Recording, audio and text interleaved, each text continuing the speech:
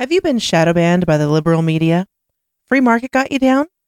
Do you get ratioed on every Twitter post because of your shit takes on literally everything? Then producer Dave and HK are probably watching your 3-hour dissertation on how a tomato cannot possibly be a fruit because gender and critical race theory can be cured with ivermectin. The Intellectual Dollar Tree, every Wednesday at 7 p.m. Pacific. Please leave it a 1-star review on iTunes. Check out the rest of our schedule at echoplexmedia.com. At some point, we are going to have to do a whole show about how good this show sounds.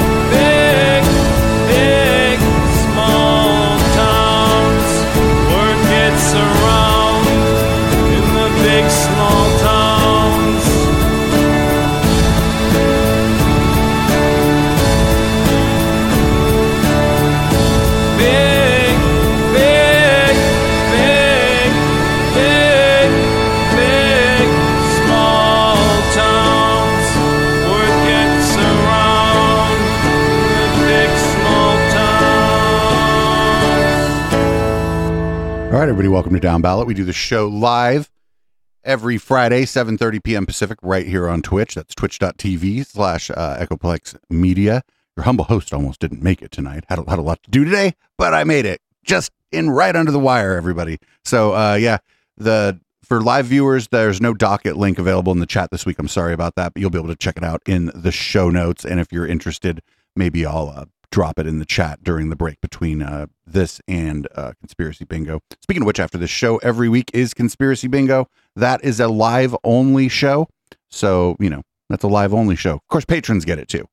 Patrons and people at eplex.store, which is a great place to support us. We have a sticker promo going on right now. The bot will tell you about it in the chat. And if I remember, I'll put it in the show notes. And you can buy stuff from us there. You can join via memberships. You can donate, whatever. I'm Producer Dave. Find me on Grindr. What's up? This is the Councilman. You can find me on Twitter at THE_Councilman. That's the Councilman. If Twitter's still there, I really haven't checked in a while. Although I think I've got a bot that still posts whenever we're live. So anyway, hope to see you out there. Hope to see you lurking in the public comment section in City Council. But please be gentle with your public officials. It's a rough time of year. Speaking of public comments, don't miss Catterday tomorrow because there was a Shasta County Board of Supervisors meeting this week. Rare. Yeah, it's pretty lit. A bunch of bad stuff happened there.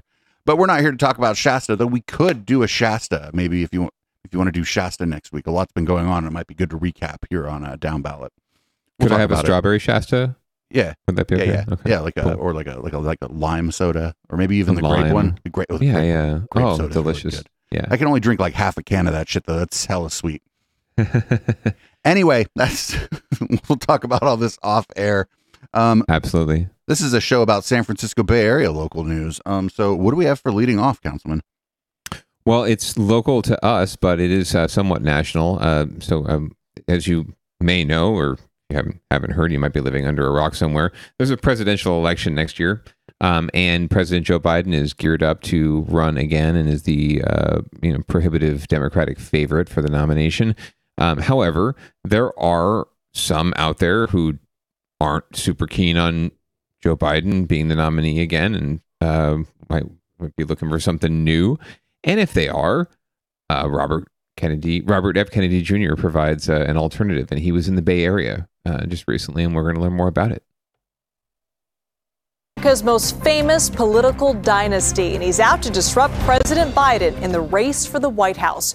Robert F. Kennedy Jr. is testing out the waters of his Democratic presidential bid on a high-profile visit to the Bay Area today. Kennedy is the son of late former Senator Robert F. Kennedy and the nephew of the late former President John F. Kennedy. He's known for his work as an environmental lawyer and for his anti-vaccine views.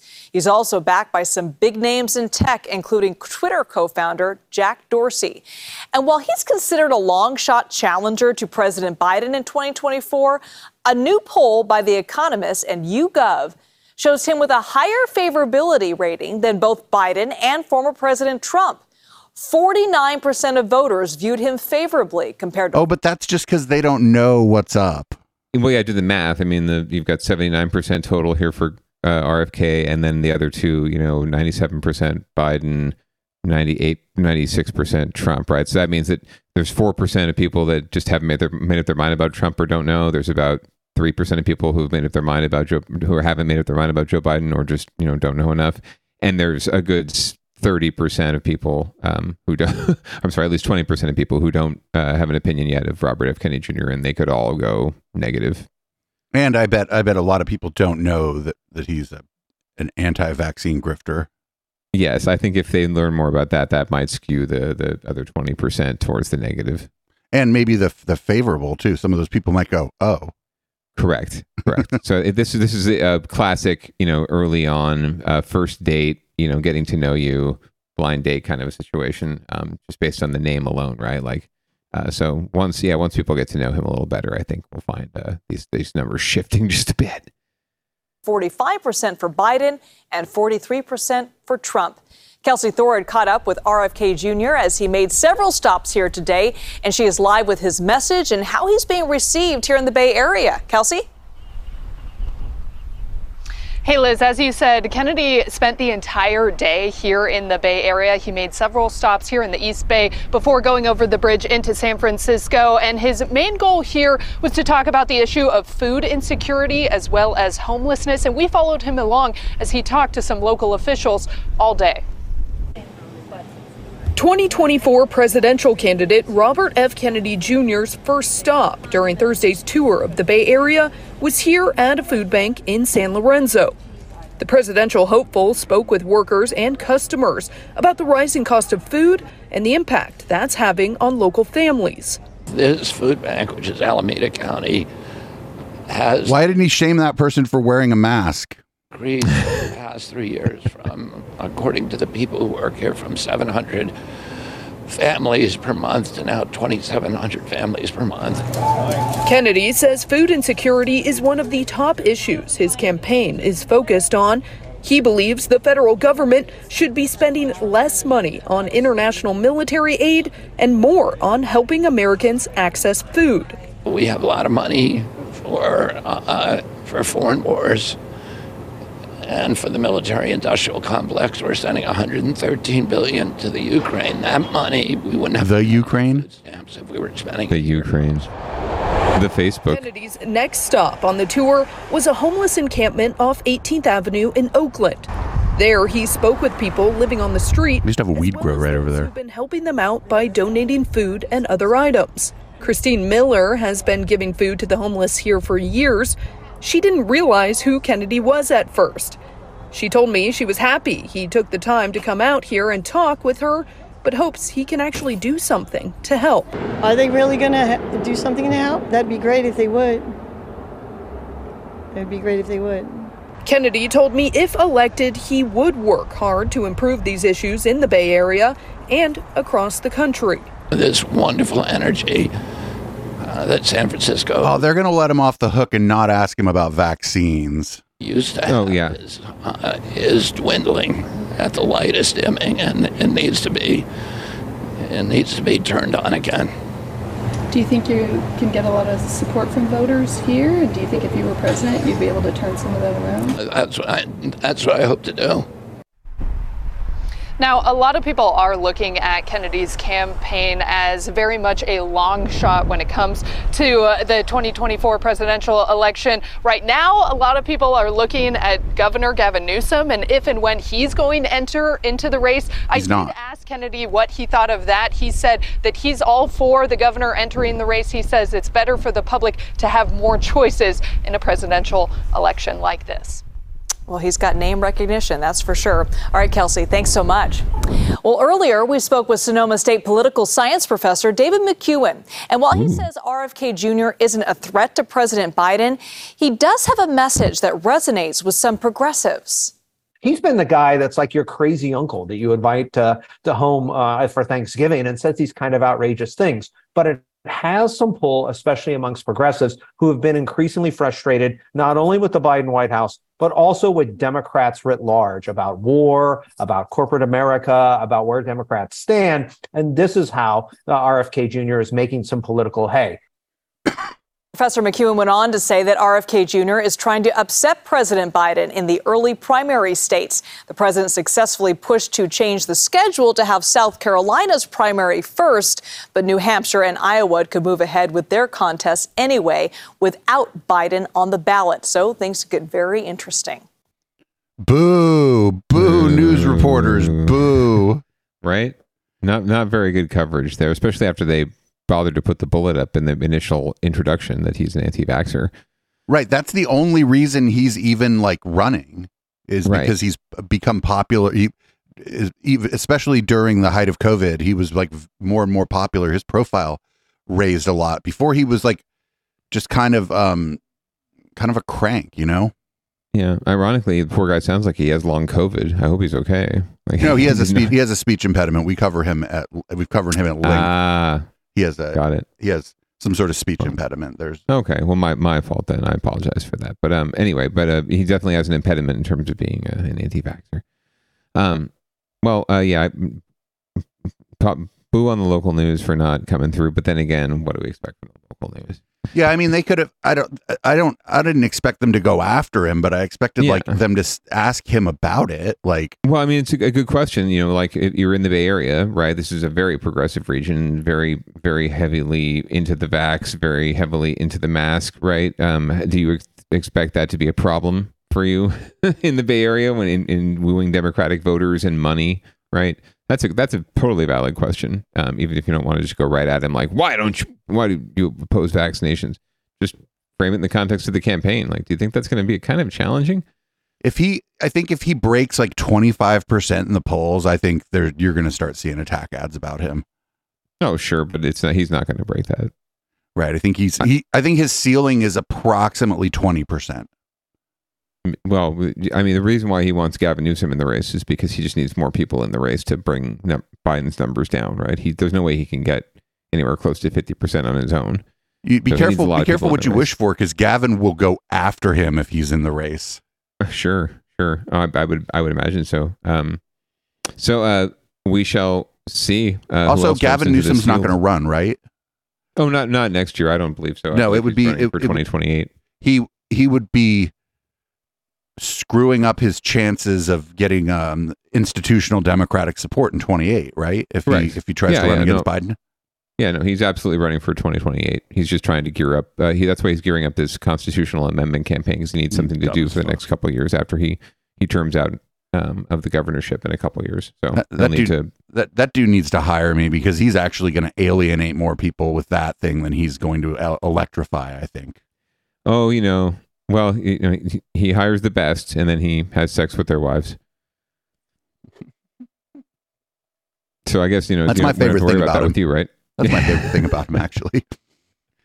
Anyway, but that's leading off for this week. We will obviously be following the presidential race on many of the programs here on Echoplex Media. So please, but we stay tuned. We also look at the underside of things, and we tend not to look at the sort of MSNBC, CNN side of things. So I really enjoy that about our network.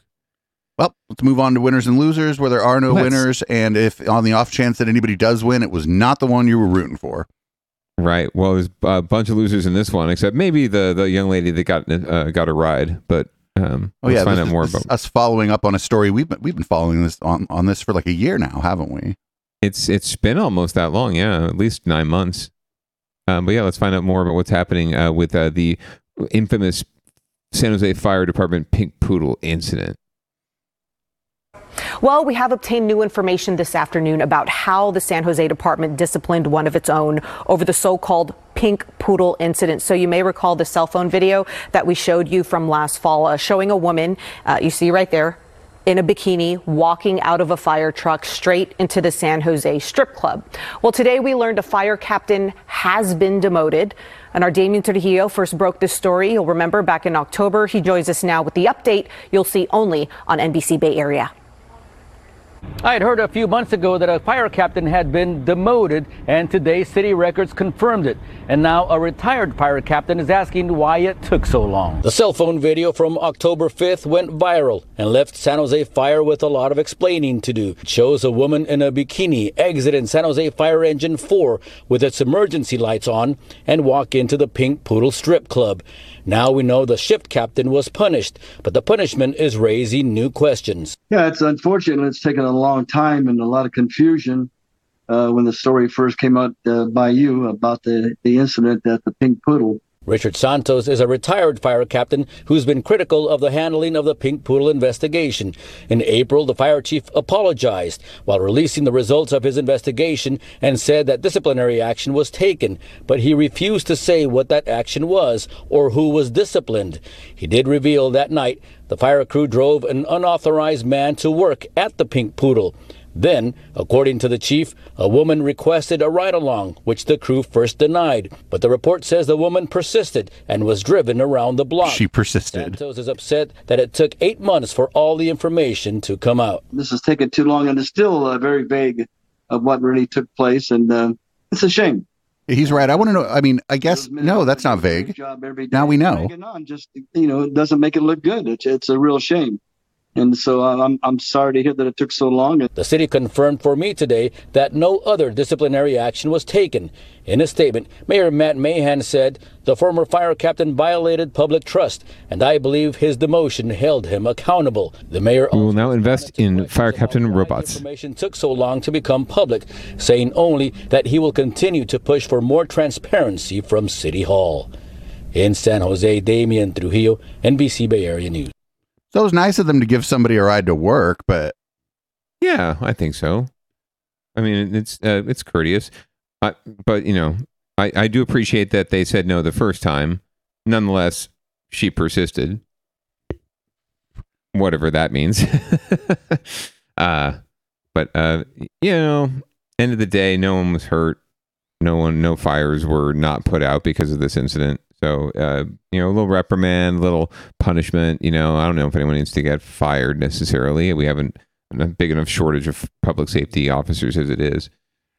So I don't know if a member of the public asks for a ride around the block in the fucking fire truck. I mean, they just they should be able to do it. They just need to tell the member of the public, like, hey, if we get a call, we're going to stop the fire truck, and you're getting out wherever we are. Yeah, I did a ride along for half of a day with an engine. So I was in and out of the station, going to different calls. There were no fires. It was all mostly medical calls, and one false alarm medical call. But yeah, that was pretty much it. Like, it was, I kind of felt bad for them. We took a few calls, went to lunch, and they're getting, they just ordered lunch, right? And they're getting the whatever, the 5-finger discount for being firefighters, right? And the food just comes out, and they get a call, and they got to go. So they did not get to enjoy lunch right away. They had to sit in their truck. The food sat in their truck while they. Yeah, that's the job. That's the job. I mean, it's a minor thing. I'm if it was my place on fire, I'd be pretty glad that they were like, well, we can't do lunch, got to go. The shawarma has to wait. They like call you back. They're like, well, the shawarma. Hold on. You don't understand. This is the best shawarma in town. It takes a while to get this stuff. Listen, if you don't ready. If you don't complain about this, we'll bring you a shawarma. We're idiots. Let's keep covering the news. Let's keep covering the news, and we'll follow up on that as more heads roll, as Sam Locardo said back at the time.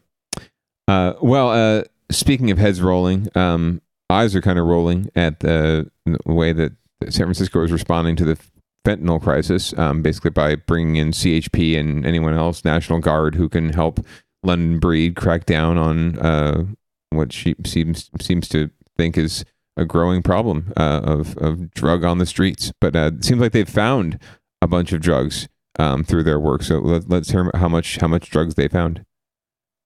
Now on the recent crackdown on open-air drug dealing in San Francisco, today California's governor released new details. KTV's Christian Captain has more on where the governor's office says that officers have seized enough fentanyl to kill more than 2 million people. San Francisco Police, the California Highway Patrol, and analysts from the California National Guard are all working together, gathering intelligence and patrolling the streets. That's the guy they don't like. They made him sit in the back. South of Market neighborhoods. Now, the governor's office is saying the combined effort has taken 9.25 pounds of fentanyl off the city's streets over the last 6 weeks, enough to provide a lethal dose to 2.1 million people. In that same time, the governor's office says officers have made 92 arrests. Police Chief Bill Scott talked to KTVU about the latest efforts to control the city's drug crisis, which includes arresting drug users as well as dealers. Those officers have arrested, as of yesterday, 41 people. But here's the statistic that may not be surprising to some. Very few of those people are from the city of San Francisco. I think only, as of yesterday, 3 or 4. Matt Dorsey, the supervisor for the city's South of Market. Build a wall around San Francisco then. That's the solution. Has become a sort of a drug destination. He says the answer to a problem as complex as the city's drug crisis isn't as simple as arresting people. I think law enforcement has a role to play. I think public health has a role to play. And I think in a city like San Francisco, we have to make sure that if we're making arrests, we're also not just putting them in jail. We should make sure that we're giving them access to services. Lydia Branston is the executive director of the Gubbio Project, aimed at creating a safe space for those experiencing homelessness. She said, post-COVID, San Francisco seems to be in a kind of compassion fatigue that leads to frustration and a larger police presence on the streets to address homelessness, mental health issues, and drug and alcohol dependency. Branston says there may be a place for law enforcement in trying to resolve homelessness and the drug and alcohol dependency crisis, but what's not happening, she says, is the necessary step for wraparound services for those who are arrested to make sure they can truly pursue a path to sobriety. Over the 50 years that law enforcement has tried to change conditions on street with people who use drugs, it doesn't work. It doesn't get people off of drugs. It maybe will get people off the street for a moment, but it is not actually a continuum of care that works to get people the treatment that they need. The CHP's efforts have largely been in the form of traffic stops around town, and in the course of those stops, they've helped to make those arrests. Neither the California National Guard nor the CHP have said just how long they'll be deployed to this city. We're live in San Francisco. Christian Cafton, KTVU, Fox 2 News. All right, Christian, thank you. If the people are coming from outside of San Francisco, then maybe it's not San Francisco that's the shithole. Maybe it's the other cities. Right. I do love this narrative of, people are coming here because we're so lenient and there's so many social services and you can just do drugs anywhere and it's fine. Then so people come here. It's like, I really don't understand that. Like these folks obviously just have nowhere else to go. Right. And they're not coming here for the sun and the rampant drugs and whatnot. They've ended up here. And they've ended up in a city like any other city. And we have to provide them with services, yes, and help them. When it comes to like the people preying on them, the dealers and the peddlers, right? We have to figure out a way to handle that too. But like you said, you're not going to put up a wall around the city, right? The best thing you can do is uplift your own community and keep them from getting into the shit in the first place.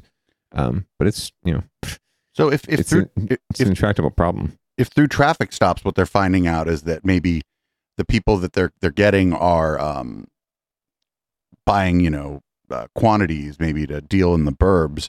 Maybe San Francisco should wage war on the burbs. Send all them CHP officers to like fucking Burlingame or fucking right. Well, we're the ones really driving like the market, frankly, like the Bourbonites, right, and the kids from Burlingame, exactly, and from because we don't get caught, right, and we're probably a more lucrative market anyway for a lot of these folks. The folks on the street are probably getting kicked down, hand me down, just the really bad shit drugs, right? The stuff that's heavily laced with fentanyl. That's why they're completely zonked out. Jeff in chat just said no-knock raids in Campbell. They also have a tank that can just drive through your house in Campbell. Oh, we'll have that on the next down ballot, by the way. We'll have an update on the tank. We'll go back and find that one. Or maybe a best of. Anyway, yet to be seen if this crackdown is going to do anything to change the situation. I doubt it. Crackdowns generally don't. Just say no policies generally encourage just say yes attitude. So we will find out. But Mayor Breed, as I mentioned, is very keen on this policy and really wants to be seen as the crackdown public safety mayor, it seems like. And she's getting into it now with fellow supervisors who are not so into the whole crackdown mentality. And it's been boiling over in the media. Now it's boiling over at Board of Supervisors meetings. We're going to find out more about that. Police now increasing enforcement to deal with the city's drug crisis. Police Chief Bill Scott last night presented his plan to the Police Commission. He said police officers need to do their part to help residents and business owners in the Tenderloin and South of Market neighborhoods who are fed up with the open-air drug markets.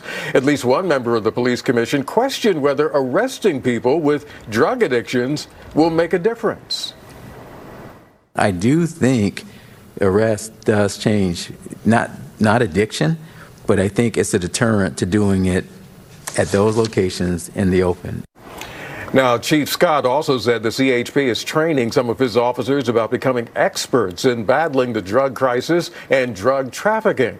And he says the National Guard is helping to identify drug supply chains and the ways to disrupt them. There is a lot of disagreement over San Francisco's policy of detaining drug users to get them into treatment.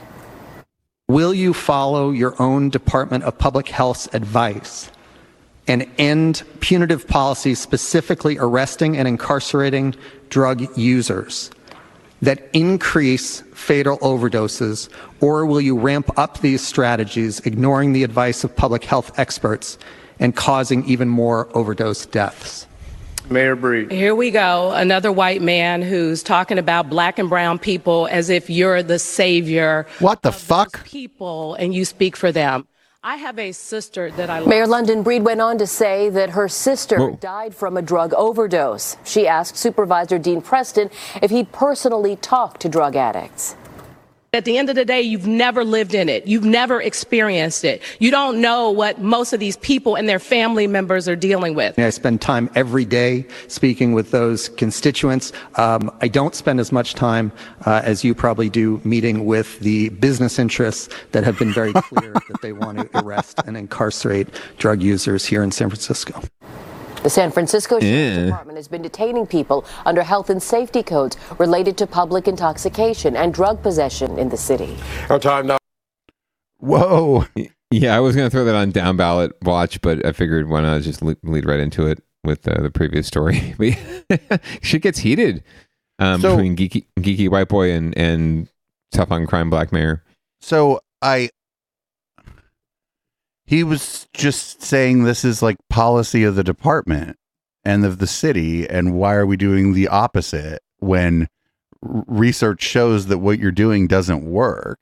And then she made it personal, which, I mean, whatever, like, this is, it's all in the game, baby. Don't get me wrong. Like, I'm all for spicy Board of Soups and city council meetings, but I think she was wrong. And it was, the good wife pointed out to me earlier, this is pretty much like the best of both, because the Board of Supervisors in San Francisco acts as the city council as well, too, right? So they govern the city and the boards and the county. So you're getting a lot, like double the spiciness at these meetings.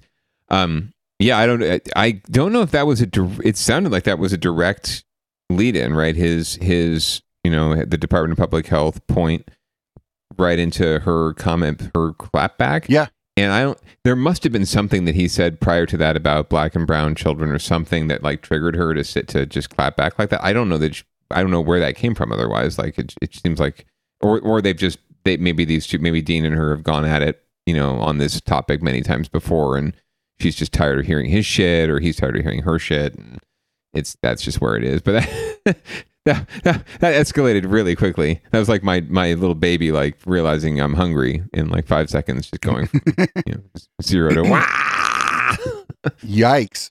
Yeah, it's crazy. I think Mayor Breed's political ambition is maybe preventing her from doing the best job she possibly could as the mayor of the city and county of San Francisco. Might be getting in the way a little bit, right? In a way, I think that might be one of the burdens we have here in San Jose, is that I don't know that Mayor Ed 209 has any aspirations beyond this. So we may be in for the long haul. But anyway, well, speaking of San Francisco and losers, some folks in one neighborhood, according to NBC Bay Area, were not so keen on folks popping up tents and living basically on their sidewalk. So they decided to do something about it. Something compassionate. I believe the effort to install large metal planters on several city blocks of Harrison Street is a way to stop people from camping out on sidewalks. ABC 7 News reporter Cornell Bernard is getting some strong reaction from the neighborhood, even from those living on the street. There's something new on Harrison Street in the Mission. These large metal planters, recently installed between 18th and 20th Streets. I figure there's probably about 40 of these tubs out here with plants. So it can only, just the effort and the energy, it's got to make the world a better place. A group of about 50 Mission residents raised about $25,000 to install the heavy planters to beautify the street, but others believe it's a way to deter homeless encampments from returning to the area. Everybody has to have a place to live, but I personally don't believe that the street or the sidewalk is a place for them to live. A GoFundMe page for Harrison Street neighbors makes no mention of overnight camping, but the fundraising page shows before and after pictures from other neighborhoods with tents and planters. Any amount of planters is ever going to lead people off the streets. Some are critical of the project. Jennifer Friedenbach from the Coalition on Homelessness says fundraising efforts should be targeted elsewhere. So for us, we really would love to see the neighbors throw down and put that energy into fighting for housing for folks so that they can have a safe and decent place to live. Clearing public sidewalks is nothing new in the city. Last year, round planters were installed in the Castro to deter open-air drug dealing. And these boulders were installed in Clinton Park as a way to block tents on the sidewalk. But the boulders were later removed by Public Works at the request of neighbors who paid for them because they were getting threats by those who disagreed with the idea. As for these planters, officials say Public Works supports neighbors' efforts to green and beautify their communities. Our main concern is to ensure that an accessible path of travel is maintained and that the planters are well maintained. The planters on Harrison appear to meet the standards. So you're not upset by those planters at all? No, it's just a way of life. Travis is living in a tent near Harrison. He says he doesn't blame neighbors for installing these planters. The people are tired of the camping out situation, and it's a blight on the city, so to speak, as far as personal view. And people don't want to see it going home every day. Harrison Street neighbors behind fundraising efforts have not yet responded to our request for comment. In San Francisco, Cornell Bernard, ABC 7 News. So I thought when I saw this, when I saw the planters, I just saw the word planters. I was like, oh, God, people put some fucking plants in and now the city's going to try to remove them. But no, that's not it at all. That's what it's, and then I read the rest of the thing on the docket here. I was like, because like we've done so many stories about like planters and benches and shit where like people put in benches like so that you have somewhere to sit. And the city's like, well, you can't do that. So I thought, when the neighbors are pissed off, when I saw the word planter, I was like, oh, this is gonna be one of those things where like there's like a nice fucking petunia or something in a planter, and the city's pissed. But nope, nope. The people in the quickly gentrifying south of Market area are trying to run out the people who might have been victims of the quickly gentrifying south of Market area. Yeah, and Public Works is on board with it, right? Like we've seen other stories from San Francisco and other places, local places where people put in temporary barricades and other things like this right on their street, and Public Works like they run around with like their hair on fire and don't do that, and shuts it down, right? Or shutting down the businesses in Chinatown because of their like signs that hang over the road or something, I forget, but their awnings. But in this situation, they issue a statement, oh, these look fine. I mean, they didn't apply for permits, and no one asked us or anything. But these look okay from the photos we've seen. So they go ahead and do that. Gentrified white people, and have fun in your neighborhood. Wake us up later. So they seem to be on board with it. So they're essentially piling on. I mean, they look kind of ugly. Yeah, I mean, it's just obvious, right? It's just like boulders. It's just boulders with succulents growing out of them. Yeah, like I said, if it were just because they thought they could put some plants out there, it'd be a great idea. But yeah, they're definitely doing it to try to run run people sleeping on the streets like basically a block away. Essentially, that's all they're doing. Right. Or they could, if they're really serious about like, well, I don't think that the sidewalk is an appropriate place for someone to live. Fuck you, bro. Most of the people out there they agree with you. It's just that their circumstances such that. Yeah, what we're going to do is, as good neighbors, we're going to take you all in. We're going to pool our resources, find who has spare rooms. We're going to take all of you folks in, and we're going to put these planters out and beautify the neighborhood. And you can help us maintain the planters as part of us, giving you free rent in our apartments because we have these spare rooms. That seems reasonable to me. If they really don't think that people should be living on the sidewalk. To be fair, I don't think there's a lot of spare rooms in Soma right now. I probably not, and it'd be too expensive probably but a boy can dream, right? Yeah. So this next story, I believe, is about Burlingame and bicycles. And my impression of Burlingame is that it's a place a lot like where I used to live, Campbell. It's sort of like Campbell on the peninsula. There's a little downtown, very walkable, very, very bicycle friendly place. And apparently they don't want a bike lane for the people riding the bikes because I don't know, they're afraid that it's going to stop people from going to their. I fucking hate this. We've done a couple of these stories. Yeah, this is the story that you thought the last one was. Welcome back. A plan is in the works to install new bike lanes on a very busy corridor in Burlingame. But now businesses still bouncing back from the pandemic tell our Max Darrow they're going to pay the price. There's busy, man. The lunch rush at Maverick Jack's in Burlingame means all hands on deck. Oh, jeez. Including owner Mihal Malley, running orders throughout his restaurant. But Malley thinks days like this won't happen as frequently as the city plans to completely change the roadway design in front of his restaurant. It's just another challenge that we really didn't need coming out of COVID. The city plans to rework the road to put in bike lanes along California Drive, including this stretch between Broadway and Carmelita. As a result, around a dozen parking spots will be eliminated, and cars traveling on California won't be able to make left turns into businesses like Maverick Jack's. The bike lane is effectively going to be here. So there's no way to cut across 4 lanes of traffic to come into my parking lot. The option that I've been told is happening is that folks will have to go to the light at Carmelita, make a U-turn into the egress at the parking lot, and then come north again to enter like this car is here. It doesn't take a mathematician or a statistician to say that's probably not going to be good for my business. So one of Malley's biggest issues here is he says neither he nor other business owners along this block who'd be directly impacted by the project were even aware that the project was happening until recently, despite it being in the works since 2021. So by the time they could voice their concerns to city leaders, the project had already been greenlit. We were completely uninvolved. We will do our best to make sure everyone knows those businesses are there. Mayor Michael Brown-Rigg acknowledges there was a communication issue. I know that we sent out 2 different mailings to 600 addresses that were affected by California Avenue. I also know that some number of business owners never got those notices. We need to do a better job. But still, the mayor says the project is moving forward.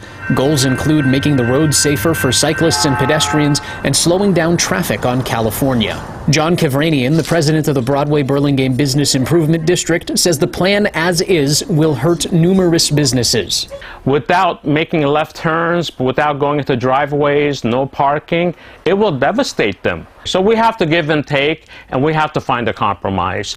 The mayor says the city is now exploring ways to do that.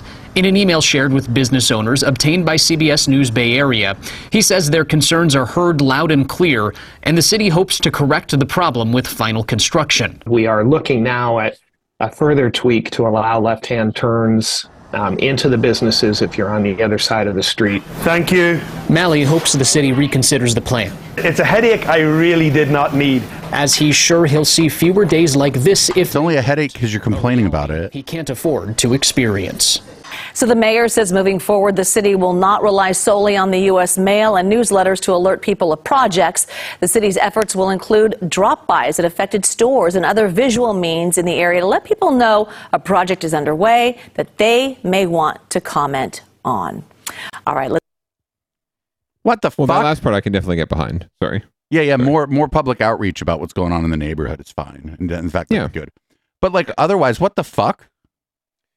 Yeah, I mean it's just the continuation of the misunderstanding, misinformed, underinformed, just car-focused mentality, right? Like as if 12 parking spots and having to take a U-turn at the next block is really going to impact your business. Like if you have a business people want to come to, if your burgers are the bomb, right? If I love going to your spot, I'm going to figure out a way to get there, car or not, or otherwise, and maybe. Just maybe if I live like a little ways away, this might inspire me to get on my bike and come to your establishment. Whoa, so maybe you want to put up some bike racks. Maybe you want to be more friendly to the people who are going to be coming potentially to your, to your neighborhood and not necessarily like, freak out because, oh God, we're trying to, slow down traffic, make sure people don't die in front of your establishment.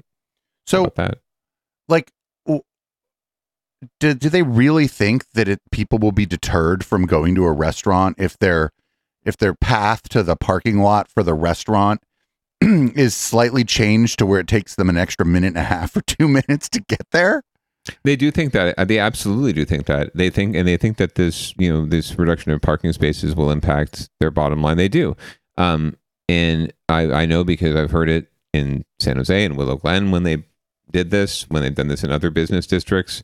And even not even just neighborhood districts, like not even business districts, just places where they're just literally trying to calm down traffic so people don't get, runned over. Just folks are up in arms about it because they say it's going to back up traffic. It's going to do this and that and the other thing. It's going to deter people from coming here. And it hasn't. Willow Glen is still standing. Willow Glen is actually thriving. It's one of the few neighborhoods that's still in downtown Campbell, frankly, who's always been so, fairly pedestrian bike friendly. Thriving, right? Castro Street, Mountain View, thriving.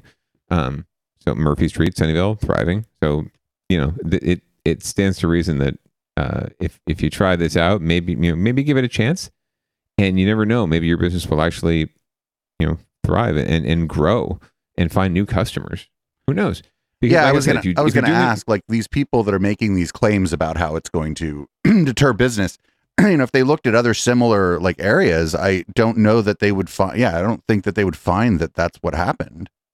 Yeah, and the dude, like, he's kind of doing an apples oranges thing. The restaurateur, when he says, he's explaining how the traffic situation, right? And someone's going to have to go make a U-turn, and here's the bike lane, and blah blah blah, and they have to get into the egress. And it doesn't take a mathematician to know that that's going to hurt my bottom line. It's like that you just took a big leap there, because God, I don't know what your bottom line is right now, right? And I don't know what your. Then it's certainly not predicated on that. It's more predicated on your cost of producing your product and the price you sell it for, and how interested people are in paying that price. That's pretty much how they get there is a lot of times irrelevant. If you have something people want to come to get, they're going to come get it. What's crazy is before, I think it was like in 2017 or 2018, there was a proposal to just shut Campbell Avenue down from Friday at like 6 p.m. to Sunday at like 6 p.m. And who was proposing it? The businesses. Yeah, of course, because they know it's good for them. They understand it's good for them, and it's just more stupidity and fear and irrationality. I don't know how to explain it, but it's this clinging on to this car mentality. Like, if we just can't accommodate more cars, somehow that's just, we're going to ruin everything. Everything's going to fall apart. Yeah, it's not true. And the cars still come, by the way. The cars still come and fill up the lots and fill up the street. It hasn't really hurt business. And there's business not doing good, not providing a good product. That's what hurts business. On that stretch of California Avenue, there's two giant parking garages where most people park for free. It's like right off of the main drag, sort of almost the same way on Campbell Avenue. There's two parking garages, kind of on opposite sides of downtown Campbell. Yeah, they have the same kind of thing going on California Avenue. And that's where most people park. You can't expect people to walk a whole block from the parking structure to your establishment. Now they'll have to look out for the bikes while they're walking too, because of increased bike traffic. You remember that guy at the Santa Clara meeting that called in and said the bikers are smelly? Do you remember that guy? Yeah. Oh yeah. Oh, absolutely. Absolutely. He's the one leading the charge here. Well, maybe they can walk and they can work off the burger and fries and shake that you sell them. Well, speaking of burgers and fries and shakes and food, I love food so much. I'm so hungry. I'm gonna have dinner right after this. I guess I threw this on winners and losers because I felt like it's a loser, because I love this establishment, but to hear that they're going on the AI route is a little disturbing. But anyway, if you ever wondered what would happen if you asked ChatGPT to create a pizza for you, we're going to find out. Bay Area getting ready to celebrate Father's Day, and in the South Bay, one restaurant is taking a slice out of tech for their special pizza of the month. I guess so. Tony and Alba's Pizza and Pasta is using artificial intelligence to generate a Father's Day pizza. KTVU's Alice Wirtz shows us how it's done. On Stevens Creek Boulevard in San Jose, Tony and Alba's Pizza has been family-owned and operated since the 80s. Yeah. We were the first online ordering in the nation. And one of the engineers had our menu online, and you pushed the order that you want, the pizza you wanted to have, and then it would fax it to our place. This month, co-owner Al Valors used ChatGPT to come up with the pizza of the month. And so I said, okay, AI, let's do it. Give me a Father's Day pizza. Within 15 seconds, it produced it. It looked at all things fathers like sausage and pepperoni, and barbecuing and stuff like that. Even said use Memphis barbecue sauce and cilantro. His wife Diana says he loves this stuff. He likes technology, of course, and so he's always doing new things and keeping up with that. And so he had designed, first he had to write a story about our granddaughters, and then he decided to have it try designing a pizza, and then it came up with these ingredients and it sounded good, so we put it on the pizza and put it for the pizza of the month. As the chief pizza officer, Valor manages the social media, posting the specials, and creating the menus, of course. Imagine just faxing your order, and now you have AI. Now, we could all do it, but it's just fun to try it, you know. Charlotte Fujetta has been coming here for decades. Over 20, 30 years. She usually orders the pasta and salad special at lunch. She took a pass at the AI pizza. It's covered in sausage, bacon, red onions, and barbecued sauce, drizzled over the top. Chopped cilantro gives it a pop of green. Okay, that's like a little weird for me, but you know. As to how most customers like the AI pizza? Very well, actually. People come in, mostly millennials will try it. Not as many older people will try it, but most of the younger crowd in the, say, 30s, 40s. As for any other AI tricks for the restaurant? Oh, just the pizza. I think he'll probably be, knowing him, he'll be doing more things. The best part of the Father's Day AI pizza? According to Diana, our customers are like family. They've been coming for years. Alice Wirtz, KTVU, Fox 2 News. Yeah, that looks good. I kind of want to go there and get one. Honestly, after I watched it, I mean, it's a lot of great ingredients in that pizza. Still a little disturbing. So we'll put that under somewhat winners because, you know, pizza's always kind of a winner, right? And that's I did like the good-ass pizza place. It is. Actually, Tony and Alba's is pretty solid. And yeah, I did like the story about the first ever online order. You had to appreciate that, right? Like you push a button and it triggers a fax. I could just see you back in the day, like rocking that for them. Like you were the engineer, producer Dave, the engineer, helped us get faxing orders in. Anyway, but okay. So yeah, I worked for a company actually that did eFax for a while. That was like that was their whole company. If you could imagine, that company no longer exists. I don't even remember the name of the company. Blockbuster? No. Anyway, well, I might even go try that pizza, to be honest with you. They're close by, so I'll bring a report at the next down ballot.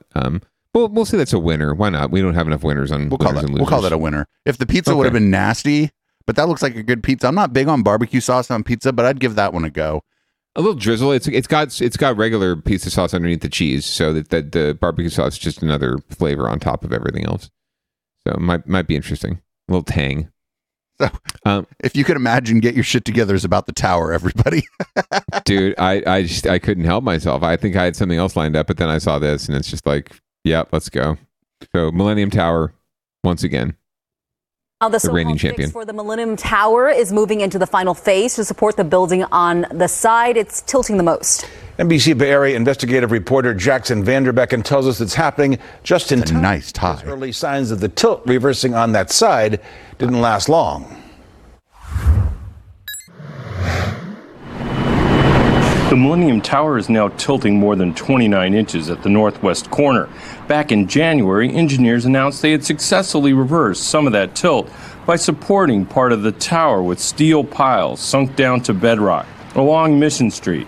The next phase involves supporting the tower on the west side by transferring more of the tower's weight to 12 piles already sunk along Fremont Street. The goal is to provide more support to stabilize the tower, which fix officials had credited with starting to reverse its tilt toward the west.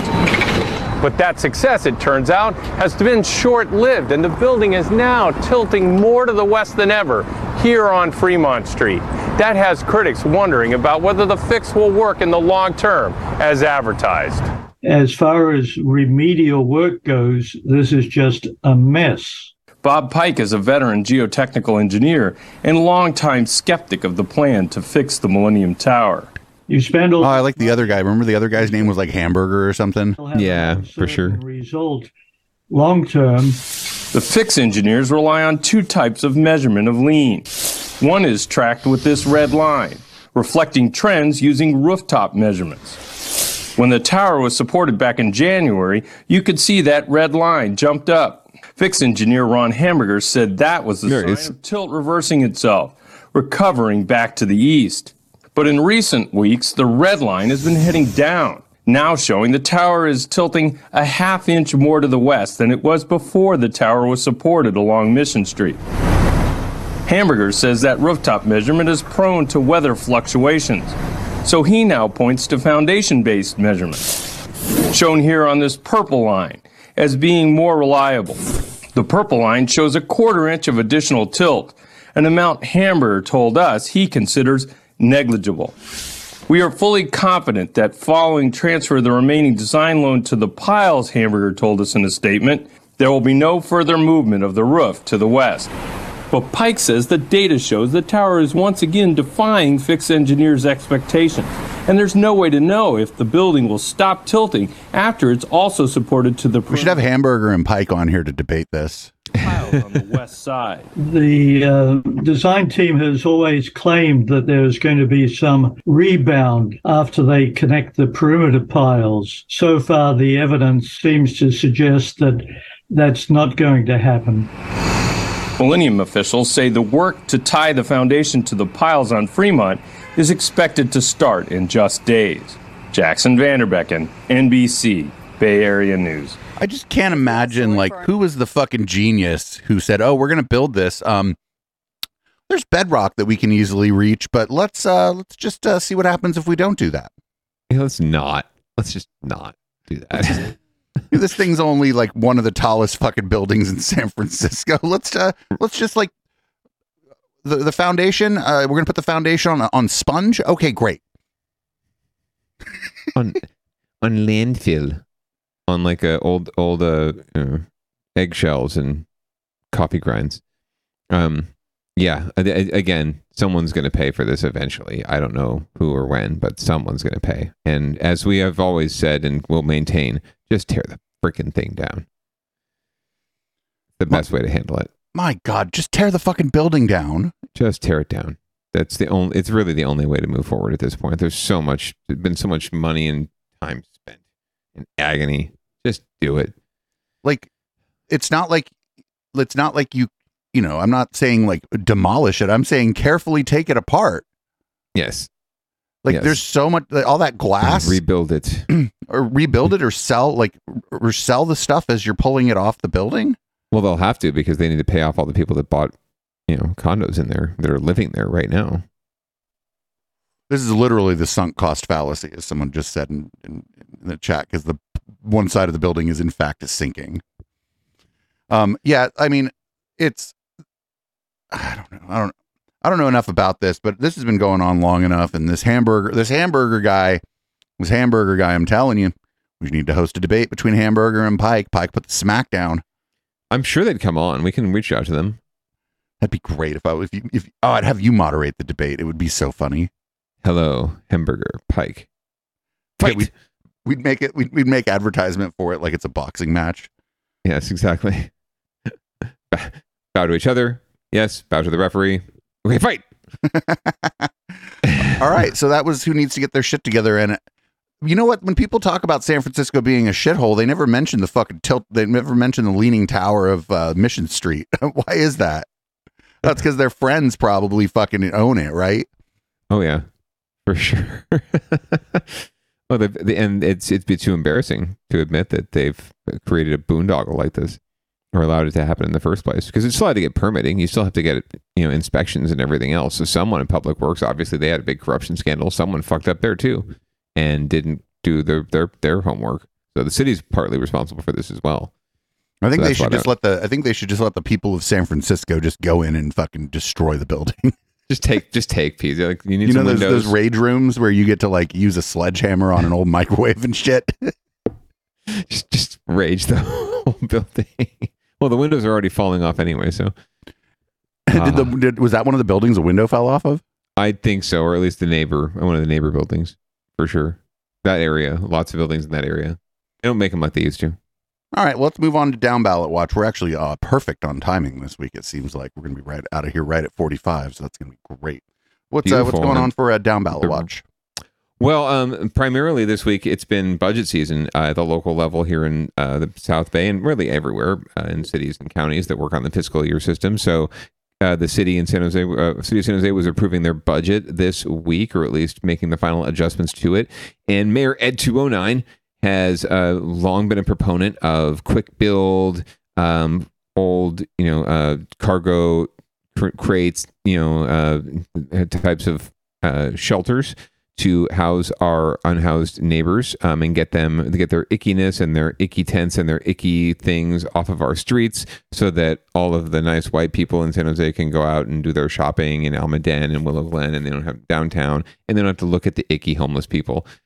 So he proposed dedicating a whole bunch of money, in fact, all of the money from a recent ballot measure that we all approved for affordable housing and long-term permanent affordable housing so he wanted to devote all of that money to this emergency housing and nothing to affordable housing.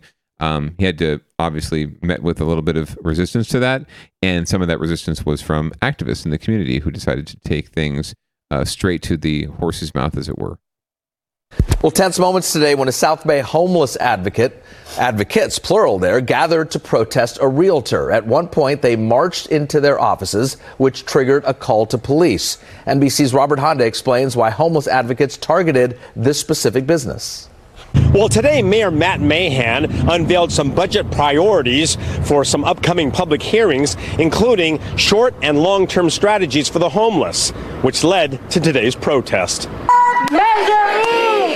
The community groups are protesting the Santa Clara County Association of Realtors' support of a controversial proposal by San Jose Mayor Matt Mahan to prioritize more immediate short-term housing over long-term affordable housing projects, which take years to build. The money would come from the taxpayer-approved Measure E, which passed a couple of years ago to address homelessness and affordable housing. One protester said she's grateful for temporary shelters, but not as a solution. I'm in temporary housing, I'm in a shelter. How long do you think that'll be? I don't know. It could end any time. So you don't know. The frustration boiled over, and protesters took their demonstration into the Association of Realtors office, most refusing to leave even after being told police had been called.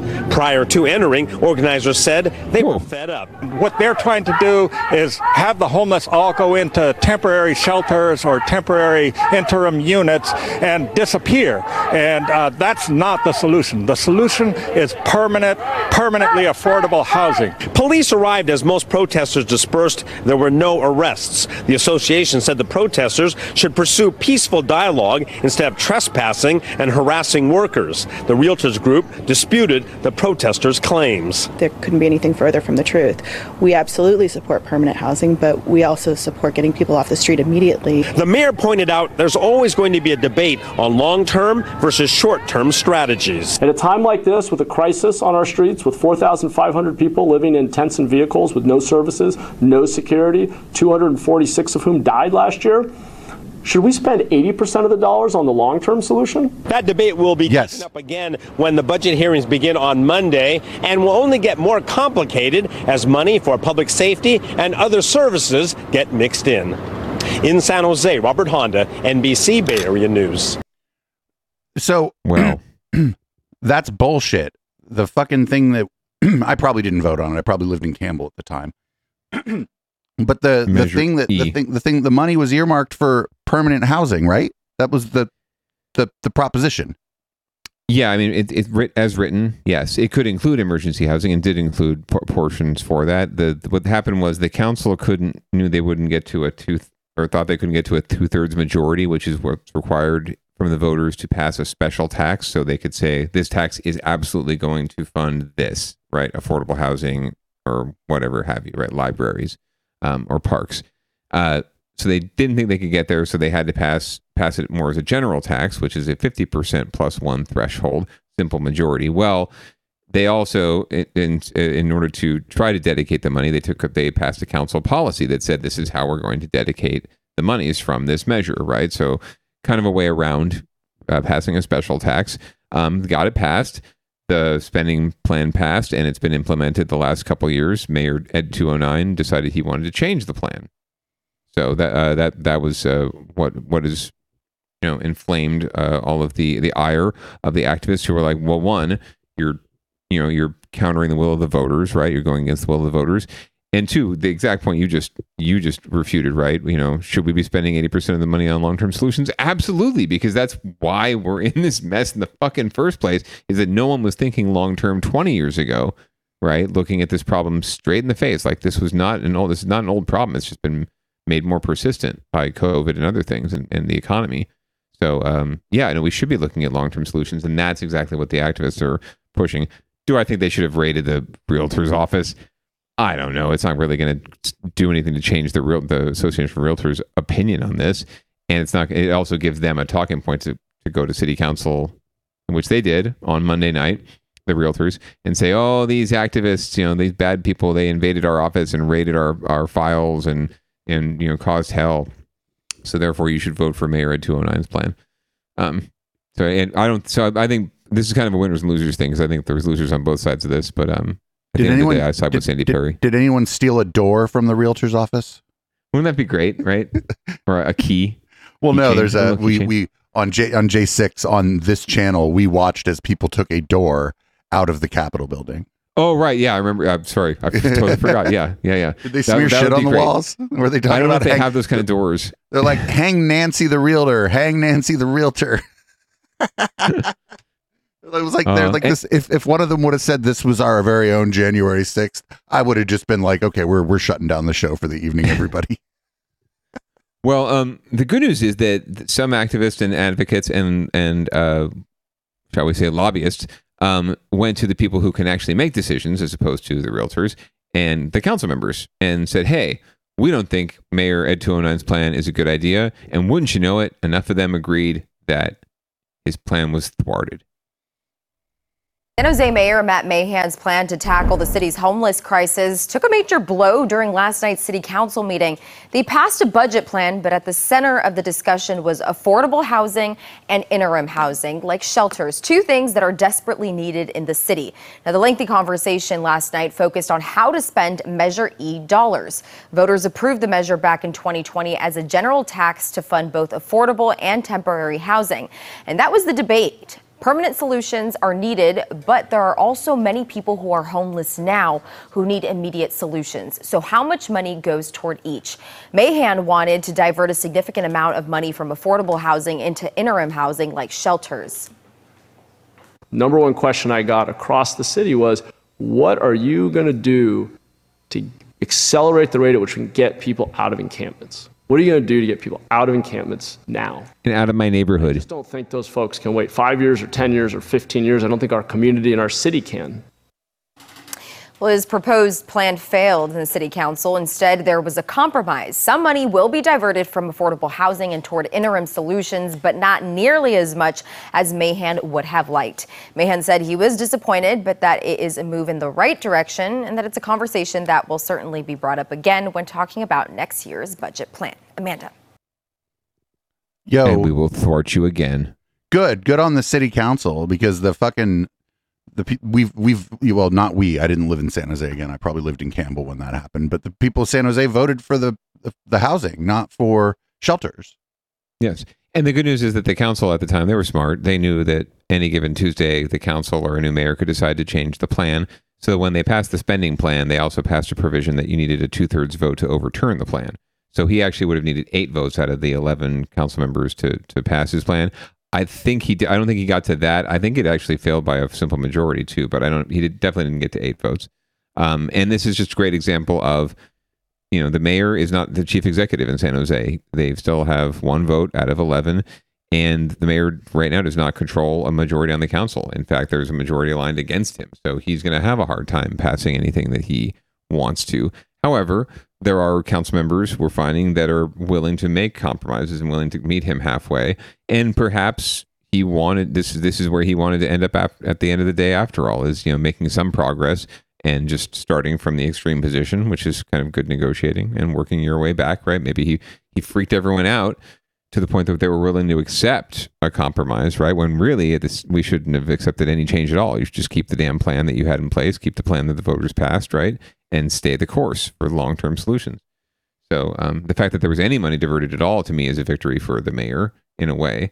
Although he's not really taking a victory lap, so maybe he did want more and thought he could get more, but it's kind of arrogant in my opinion. But he's going to be up against it the whole time, because I think not only on a policy level, but it seems to me that some of the people on the council just don't like him on a personal level. And that's very true. So it would be even like. It's harder to persuade people who just don't like you on a personal level. Yeah. No, that is very true too. So, and those folks will cycle off. He can try to get some allies onto the council in the next set of elections and series of elections because he'll be there for 10 years. I don't see him getting voted out next year necessarily, because I don't think he's going to do any harm, and he'll probably make enough progress that he can point to that and all the people who voted him in because they wanted change, they wanted something new, they wanted someone who would stir the pot. So they got it. But the question is it effective? Well, he can probably sell it as being effective in a campaign. Whether or not it actually is effective is going to be history's to decide. So. I hope somebody runs against him who takes like a stronger position against him than his opponent last time. If there is one, if there's an opponent at all, it's going to be Cindy Chavez again. So we'll go through the same ringer again. Cindy, call me. Yeah, I know, right? Call me Cindy. I got her cell. I'll text you her cell number. I'm sure she'd love to hear from you. I played bocce ball with her though a couple weeks ago. Oh, look at you all fucking hobnobbing with that's because you commiserated about both having lost your race. Yeah, exactly. No, we're both 2-time losers actually. So it is what it is. I neg all my co-hosts. Don't worry about it. It's not just you. No problem. You should hear how I talk to HK. Oh no, it was a humbling experience, and it actually taught me a lot. So and it introduced me to you. So I probably wouldn't have met you otherwise. So good for that. Yeah, good for that. And this show never would have existed if I hadn't lost. Yeah, we're still basically the only show the only podcast about Bay Area news that's focused on San Jose. Yeah, if I'd won, I would have been a council member still to this day until next year at least. There's no way I could have done this podcast and been a council member at the same time. So. No chance. All right, we're about to the end here, but we always like to do a positive story at the end, so we call it "And Another Thing." And this is a Cuddle Club. This is cute. It pairs us senior citizen humans with senior citizen puppers, and let's take a look at KPIX's coverage of this very wholesome story. Well, we all know that human interaction is important at every age, but especially for seniors. It's estimated about 20 million older adults have feelings of loneliness. Itai Hodge shows us a unique place in San Francisco where seniors are finding companionship. After a rough couple of years, 77-year-old Kay Livingston is off to see some old friends. Thank you. Just like her, their bodies are a little slower and they may be a tad grayer. Signing your name. But their hearts are full of love. And in this case, their tails are still wagging. Welcome to Cuddle Club, a place that combines senior dogs with senior citizens. Oh, and I'm getting a bath. Once a month, this group meets at the Muttville Senior Dog Rescue in San Francisco for an hour of pure relaxation with man's best friend. Hi, Mama. All you need is to be at least 62 years old, or 9 in dog years. How are you today? Kay lost her beloved Oliver in 2005. She would have gotten another dog, but life threw her a curveball, landing her in a medically induced coma for more than a year. I've been recovering from a stroke, and so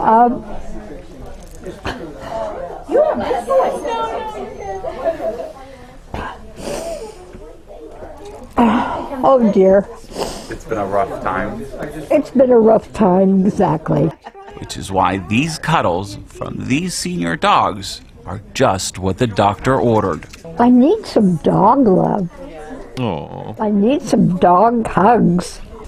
Angela DiMartino is Muttville's community engagement manager. She says the Cuddle Club is a win-win for both humans and their furry friends. Our dogs get a whole hour of cuddles, lap time, and attention.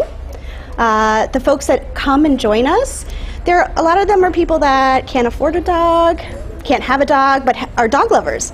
Turns out, cuddling with a dog is good for the soul, and not just in theory. Researchers in Switzerland found that seeing, feeling, and touching a dog can boost neurons in the prefrontal cortex, the area of the brain that helps regulate emotional interactions. Hi, Gilbert. As for Kay, an hour with these cute mutts was the perfect pick-me-up. It's better than sex. Am I allowed to say that? It's a powerful reminder that a cuddle goes a long way. Does that feel good? And that sometimes the best therapy is a little dose of puppy love. Oh, how can you not just fall in love with all of... Look at that little guy. Oh, my gosh, so cute. Well, Muttville also helps older dogs. She was a senior. Homes. It's rescued more than 10,000 dogs since it started in 2007. They are so special. Yay. She got to ad-lib a little bit too. I love it when that was cute. You see local news, you could tell like some of these anchors or the presenters or whatever, they're like super happy just to be able to like ad-lib a little bit because their job is mostly to read copy. And so these kind of human interest stories give them a chance to be a bit human themselves. Because like being a newscaster on like one of the major news stations is a lot different than like what we're doing here, right? It's they have rules.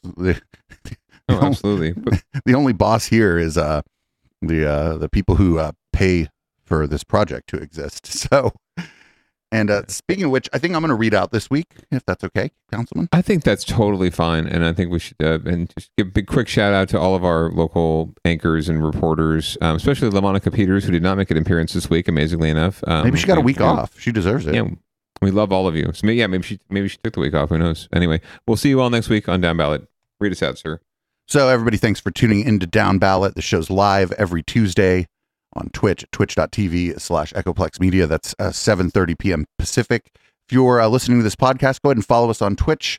If Twitch isn't your thing, though, there's ways to support this podcast, patreon.com/Echoplex, or our favorite way for you to support this podcast is at eplex.store. Shout out to Fourth Wall. We're going to be moving studio again at the end of July. And I just want to thank everybody for your love and support over the years. The last move was made much easier by people purchasing things on the Amazon wish list, which you can find at echoplexmedia.com/support, and just by donating money to us when we had to move last year. And so I just wanted to thank everybody for that. And if you're so inclined, go ahead. And other ways to help us out is just to tell friends about our show. Everybody watching, listening live, stay put. We're going to come back in a few minutes. I'll let a couple songs rock, and we're going to come back for Conspiracy Bingo. Get your bingo cards ready. This is Audible Smoke Signal. This song is called Locals. And I'll see you guys 10 minutes, something like that. Stretch and rearrange the studio. Be right back.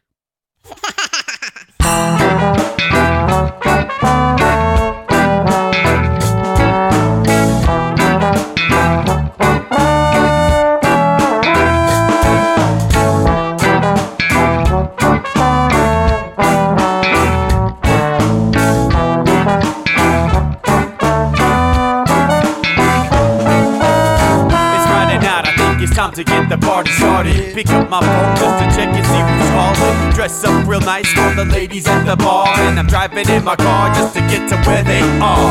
Here at the local scene is where I plant my feet. It's where I smoke my cigarette and I hold my drink. I look at all my friends, they're all blazing greens. Here at the front of the stage, waiting for MTV. Where are those guys who's standing next to me with a pipe in his hand, ready to blaze for me? About 5 minutes later, we're all singing Queen. I pick the fuck up on stage, man, rock the scene, yeah. We do what we want, and what we want is to jam. So sit back and enjoy the band. We do what we want, and what we want is to jam. So sit back and enjoy the band. Enjoy that band. I turn and head back to the bar for a refill, man, because you know where we are. We're headed out to the car to smoke another one and another one.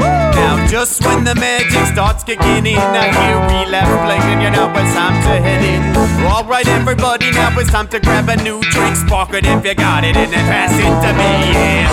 We do what we want, and what we want is to jam. So sit back and enjoy the band. We do what we want to do, and what we want is to jam. So sit back and enjoy the band. Enjoy that band. Last up on the bill for the show tonight is Down and Dirty at 5, so we're headed out outside to spark up another joint. Now who's got my lighter? Stoner E, of course. Shouldn't you be inside? I'm all up in this bitch, being who I gotta be. I'm fucked up like the U.S. economy. The truth is that I don't think logically. Stoner E take you on a psychedelic odyssey. Now inside motherfuckers is rocking me, and outside shit we smoke a lot of broccoli. Rocky the roller, yo, that sexy girl be jocking me. Ain't too drunk to fuck, but I'll probably do it sloppily.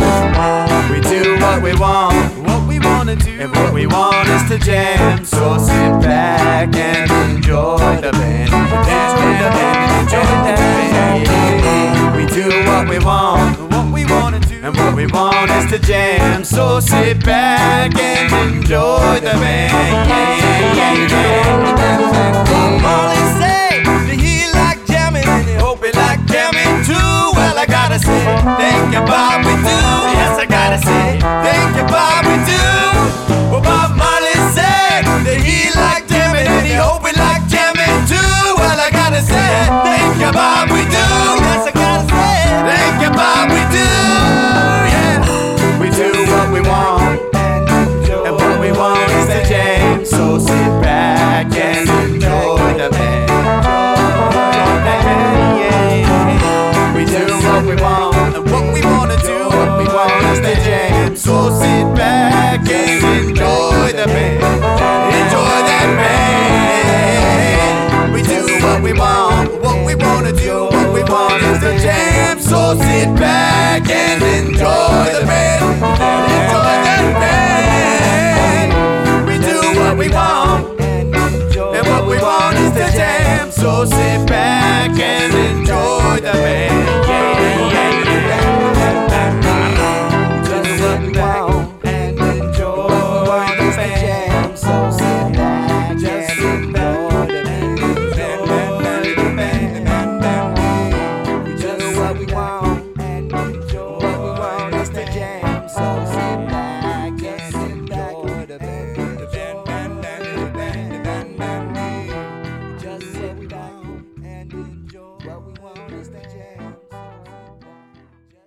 Can't get enough Echoplex and want to keep the conversation going with the hosts and community when we're not live? Then join our Discord server at discord.me/Echoplex. We have text channels, voice channels, meme repositories, and a whole section of screenshots that we don't even remember where they came from. Come join the Now Space on Discord at discord.me/Echoplex.